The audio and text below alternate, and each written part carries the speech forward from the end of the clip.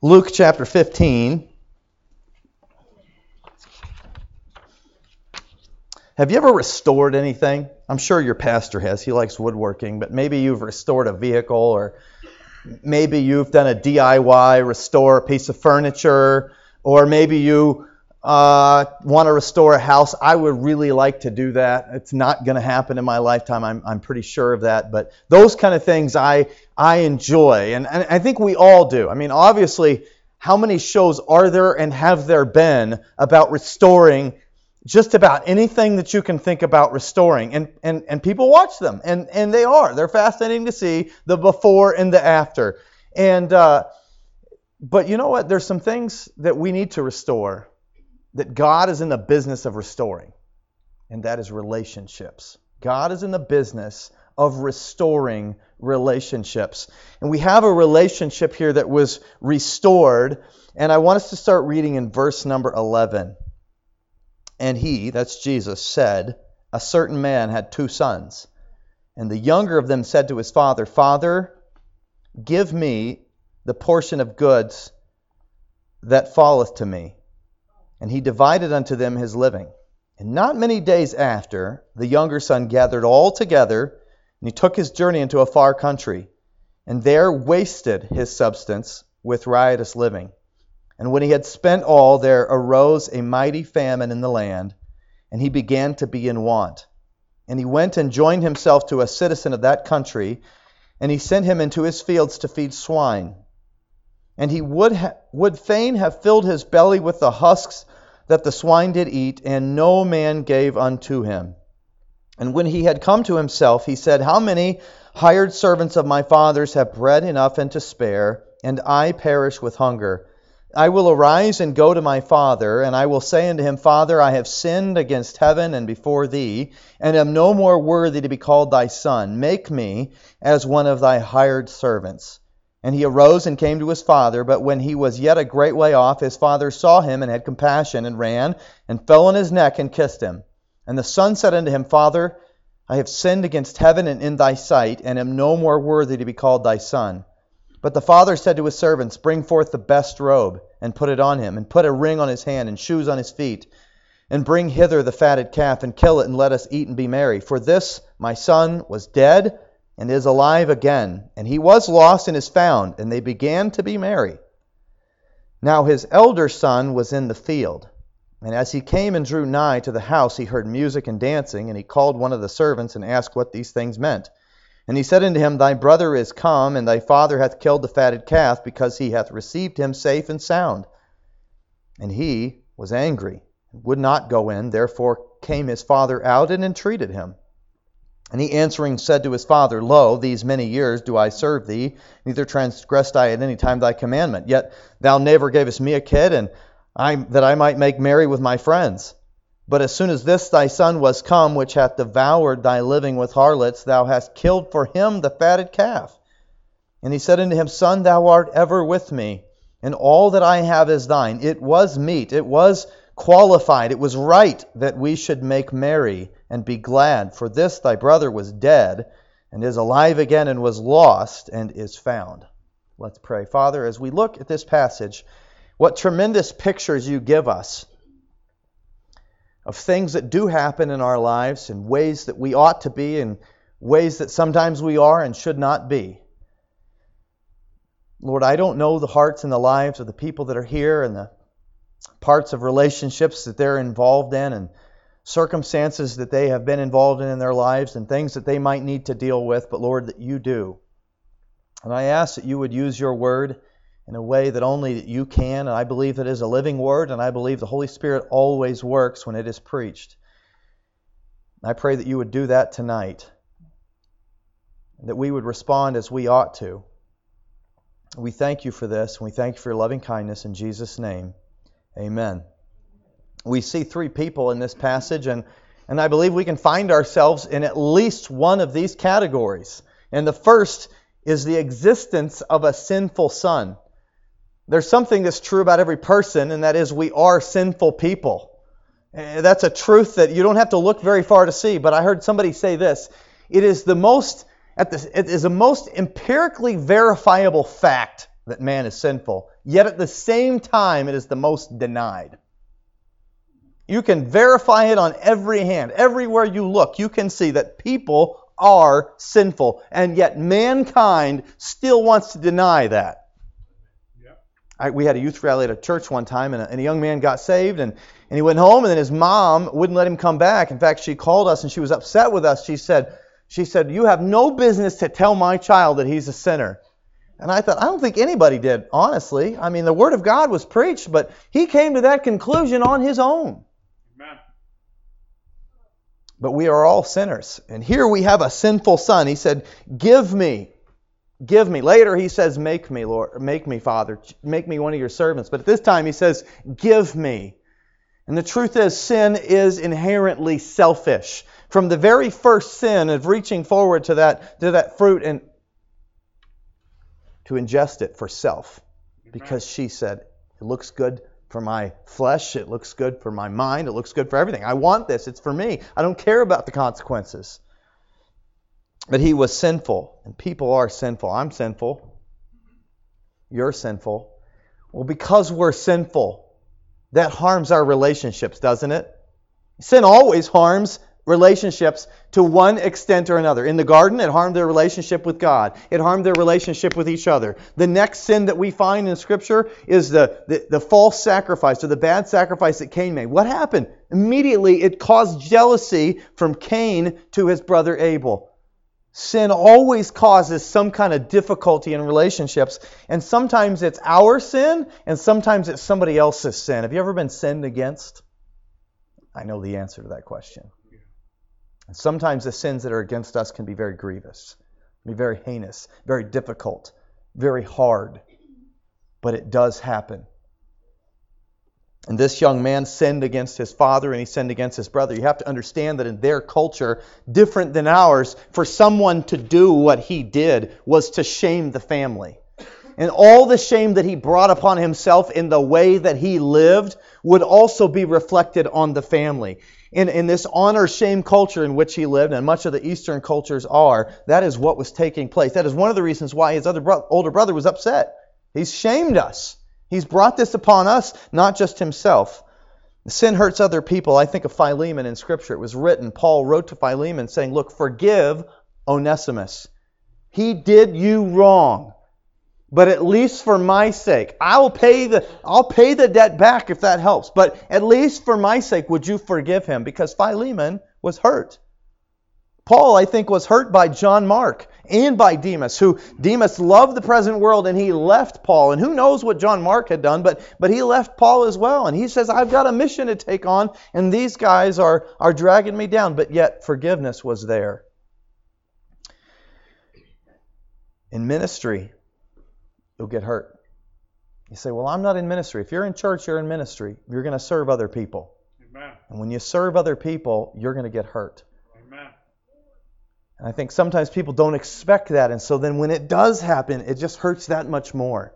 Amen. As a youth pastor, there was young men that I spent a lot of time with. In fact, more time than others. Guys that would come into my office after school because they wanted to do a Bible study. Maybe they'd come to my house at random times. We'd feed them supper. We'd play games with them. We'd do all kinds of stuff. We had a trampoline. In the backyard, we'd jump on the trampoline. Just trying to help them to grow in the Lord. And it's some of those same guys that have hurt us the most. Sometimes it's friends. Someone that you've loved and you spent time with. Maybe you've cried with them and they have hurt you and wounded you deeply. And then sometimes it's family. Amen. Because people are sinful. I am sinful. You are sinful. He was sinful, and that separated him. But notice verse 14. "And when he had spent all," that's where sin takes you, where you're spent. You come to the end of yourself, and sometimes over and over and over again. And at the end of that, you're empty. That's where he was when he had spent all. He was empty. He's dry. And as the passage and the previous passages explain, and things are lost, they're found. There was a sheep that was lost, and angels are going to rejoice in heaven when one lost sinner is found over the 99 that may not need repentance, and when the one coin is found. Those things that are found, this is in the context of that. When something that is lost is found, well, he's lost. He's lost because he's followed himself to these ends.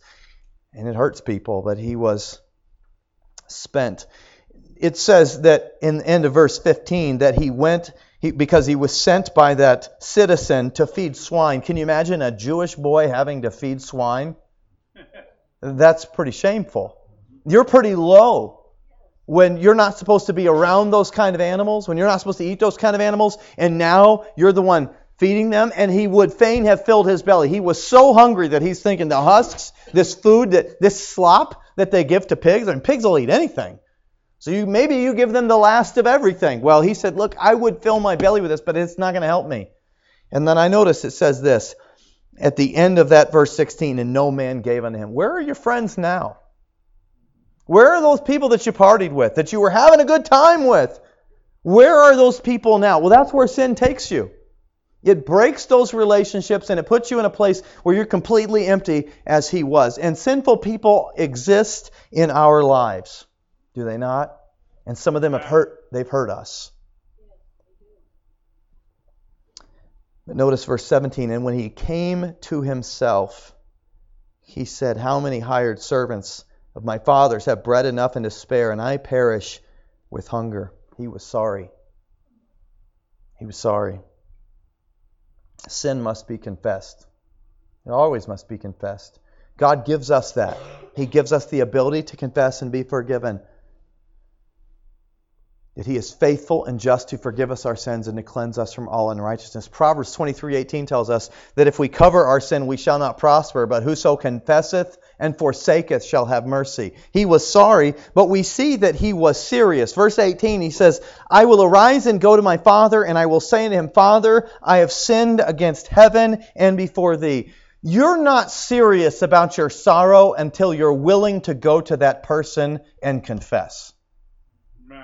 To go to all that are involved. If you have offended someone, you should confess it to them. You should get right with them. And he says, I have sinned against heaven and before thee. There was no excuses. He didn't say, well, I just thought this, or no. He says, I have done wrong.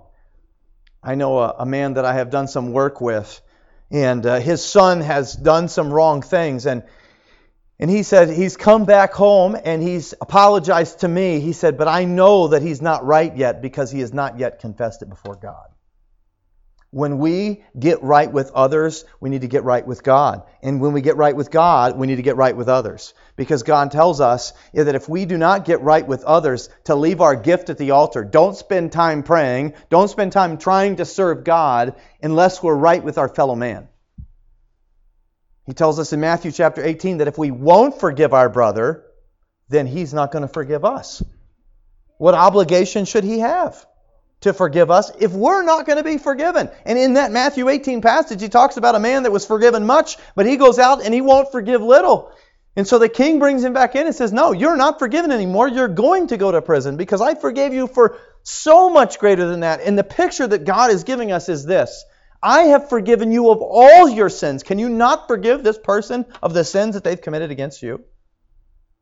That I have sacrificed my son so that all that could be forgiven. And that's what we're told in Ephesians 4:32. To be kind one to another, tender-hearted, forgiving one another, even as God, for Christ's sake, hath forgiven you. Because of the cross, we can be forgiven and we can forgive. Amen.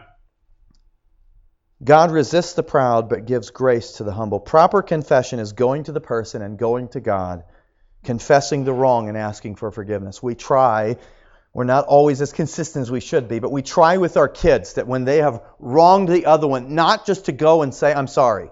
That's what they want to do, right? They want to just say, I'm sorry, and walk away from it. But to go to that person and say, this is what I did, and I was wrong. Would you forgive me? That's proper confession. To pray and say, I'm sorry, God.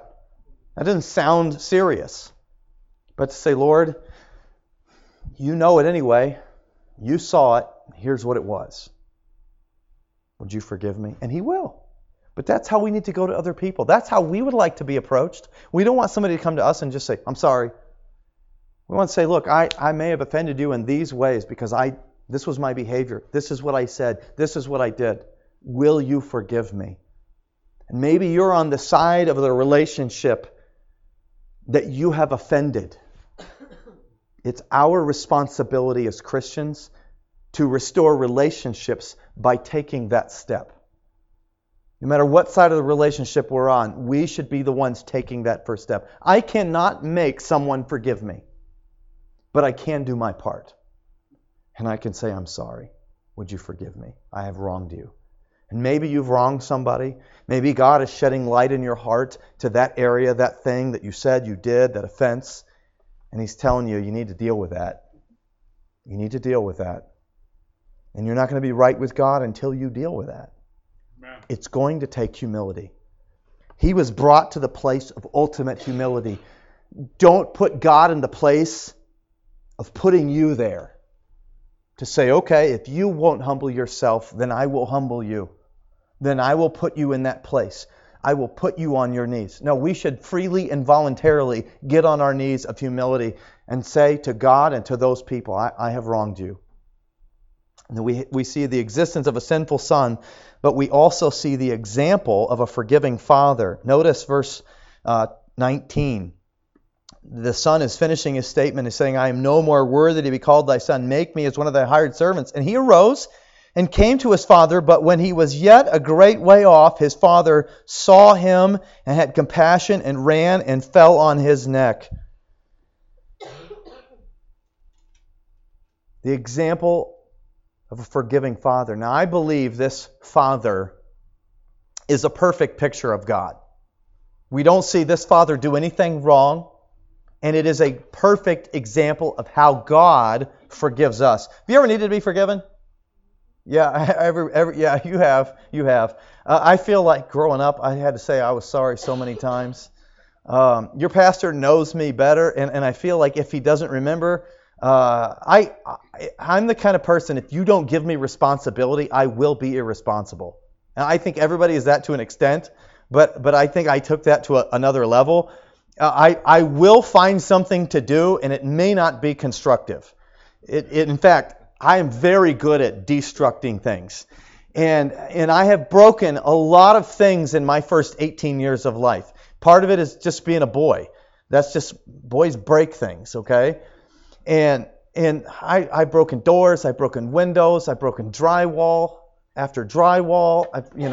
I remember one time I was at a restaurant in Colorado with my grandpa, and he wasn't the kind of guy that really liked this. Well, I was bored. I'm standing outside the restaurant, and it was like a Mexican restaurant and had like a beam sticking out of the wall. It was kind of a stucco type of thing, and I was like, oh, it's a beam sticking out of the wall. I'm going to jump up and grab it, not realizing that it was just a facade. It was just stuck to the wall, and I jumped up and grabbed it, and it came down with me. It didn't hold me at all.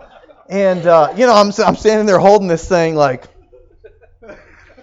it's too late to say I'll never do that again, because you're not going to do that again. But I broke things. And so there were many times in life that I've had to say I'm sorry. I remember once in high school I worked for a camp, and we had I think it was a ladies' retreat, and the ladies' retreats were always the biggest deal of the year. And we had rented a golf cart to help get us around quicker because we had to move a little faster. And so my boss, the camp director, said, hey, I need you to go do this and take the golf cart. So I jumped on the golf cart and I cranked the steering wheel real tight, and I hit the gas. What I didn't know at that time is that some golf carts, when you turn the steering wheel really tight and you hit the gas, you can't get the steering wheel back around to straight very quickly. It's almost stuck in that position.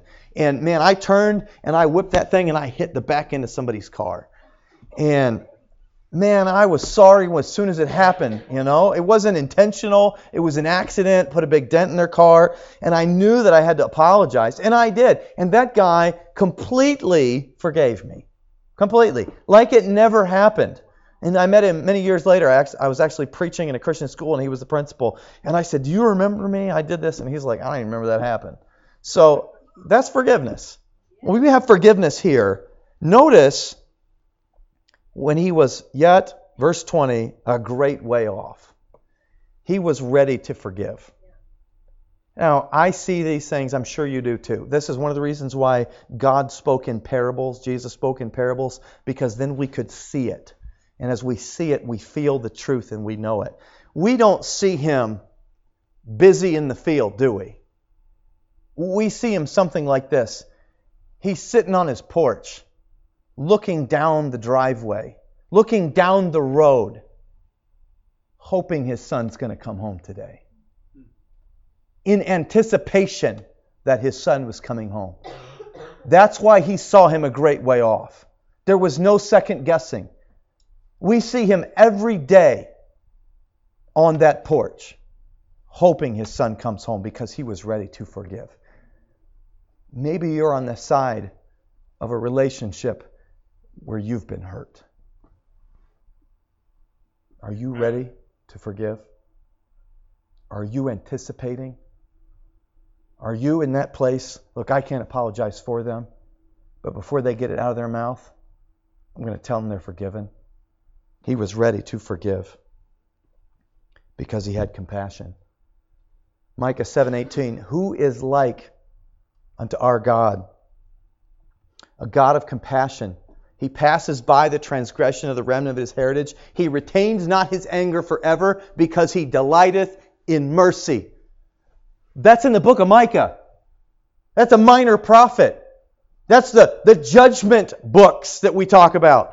And when people, it bothers me to death when people say, well, the God of the Old Testament is a God of wrath. Micah said, who is like unto Him? Because He delights in mercy.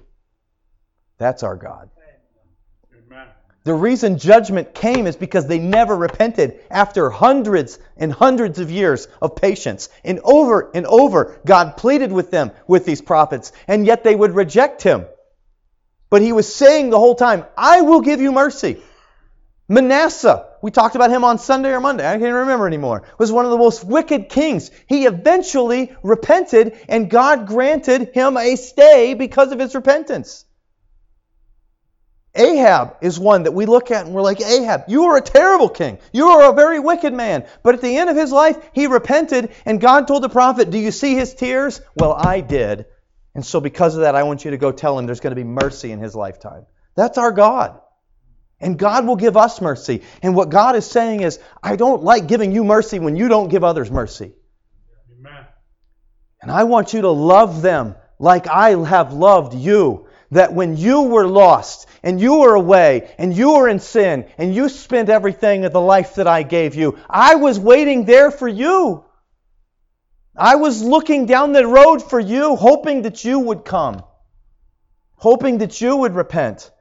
And I know that some of the hurt that we have had is deep. But because God can forgive, He can enable us to forgive. He can give us the power to do so. He was ready to forgive. For Thou art a God, Thou, Lord, art good and ready to forgive, and plenteous in mercy unto all them that call upon Thee. Psalm 86:5. Notice in verse 22 or 20 again, and he arose and came to his father, but when he was yet a great way off, his father saw him, had compassion, and ran and fell on his neck and kissed him. And the son said unto him, Father, I have sinned against heaven and in thy sight, and am no more worthy to be called thy son. But the father said unto the servants, Bring forth the best robe and put it on him. He was quick to forgive. He hugged him and kissed him before the confession. Before the confession. That is real love. That even if you don't tell me you're sorry, even if you don't forgive me, I'm still going to love you. That's hard. Only God can do that through us. Amen. And God wants to do that through us. He wouldn't ask us to do something that He hasn't already done Himself. Amen. He wouldn't ask us to do something that He wouldn't empower us to do. And He's saying, look, this is what real forgiveness is. Being ready and being quick. And He desired to restore as much as was possible. He says, verse 22, Bring forth the best robe and put it on him.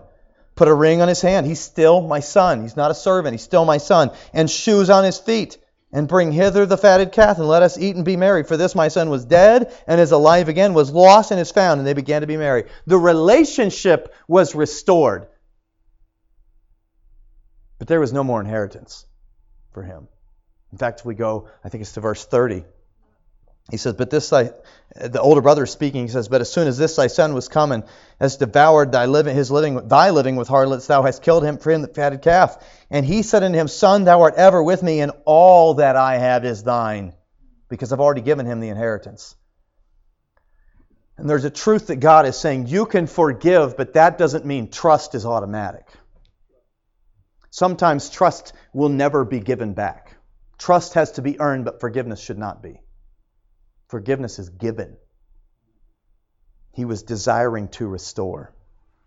And sometimes people have abused our trust in their offense against us. We can forgive them, but that doesn't mean they gain trust. And sometimes people will say, well, you need to trust me. I don't need to trust you, but I need to love you, and I need to forgive you. Amen. And then lastly, we see the expressions of a bitter brother. Verse 25. Now his elder son was in the field, and as he came, he drew nigh into the house, and he heard music and dancing, and he called one of the servants and asked what these things meant. And he said, Thy brother is come, and thy father hath killed the fatted calf, because he hath received him safe and sound. And he was angry, and would not go in. Therefore came his father out and entreated him. We see, first of all, his pause. He stopped. He says, what's going on?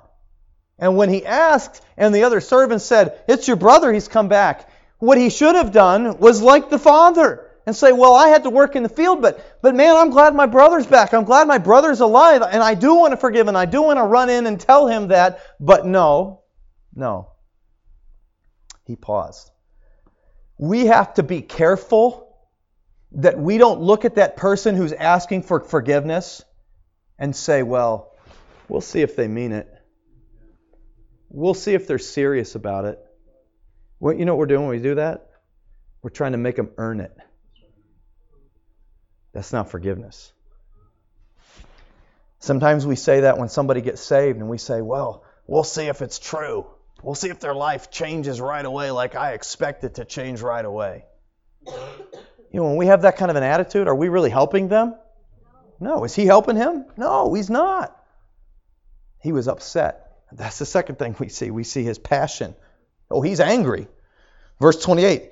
And he was angry and would not go in. Was he angry because of the sin? Or was he angry because his dad forgave him? Yeah, he was. He was angry because his dad didn't give him what he thought he deserved. And his dad says, you got everything I have. And you want more. Let me ask you, what was the sin that the brother had early on? I want more. I want everything that's due to me. And I want it. What's the older brother doing? The same thing. We've got to be careful that we're not guilty of the same things. And when it comes down to it, we've all sinned against God. And our unforgiveness is a blight on the soul, like somebody else's blight on the body. Amen. He was angry at the repentance. He was angry at the forgiveness because he was only thinking about himself. When we do not forgive, we are only thinking about ourselves. Amen. And how we feel. Could have been an institution. It can be churches. And it's amazing how people will jump from one institution to another, one church to another, one school to another, one family to another, one person to another, because of what somebody did. And they'll hate all of one category because of what someone, or maybe a few people, did in that category. Look, it's not an institution. It's not a church. It's not a denomination. It's not a race. It's not a gender. It's sin and it's people, and they're everywhere. Amen. And it could be us. And it could be me. And I need to understand that. And I need to be humble about that. And I need to rejoice when one sinner repents. No matter the level of what it looks like to my mind, no matter maybe what I want out of it, I need to be like the Father, and I need to be quick, I need to be ready, and I need to be loving. But he was bitter and he was pouting. He wanted to wallow outside. Notice verse 29. And he answering and said to his father, Lo, these many years do I serve thee. Neither transgressed I at any time. thy commandment, and yet thou never gavest me a kid that I might make merry with my friends. 5 times, one verse referred to himself. Pretty selfish. Sometimes we have to be careful and listen to our words as we're talking about a situation, that we're not so absorbed with us and how we feel that we're not willing to restore that relationship. He was pretty proud about it. Pretty proud of himself. He says, I've never done this. Look what he's done. He wasted the substance with riotous living. He spent his time with harlots. I've not done that. And his father basically said, it's not about you. It's not about you. He wanted to come back. He's alive. That's in the past. He's sorry about it. He wants to be forgiven. Let's forgive him. My pastor in Indiana taught me some great things about forgiveness. Number one, there are several things about forgiveness that we need to know. One of those is don't rehearse. Don't rehearse it in your mind. That event that happened, or maybe your argument in your mind, don't build an argument in your mind against that person. I don't know. I know men, we're driving down the road, maybe riding a lawnmower. We're in the quietness of our own mind. And what do? We take a situation and we build a case. We start saying, well, that person did this. And maybe we have an argument in our minds with that person. Yeah, we're putting words in their mouth.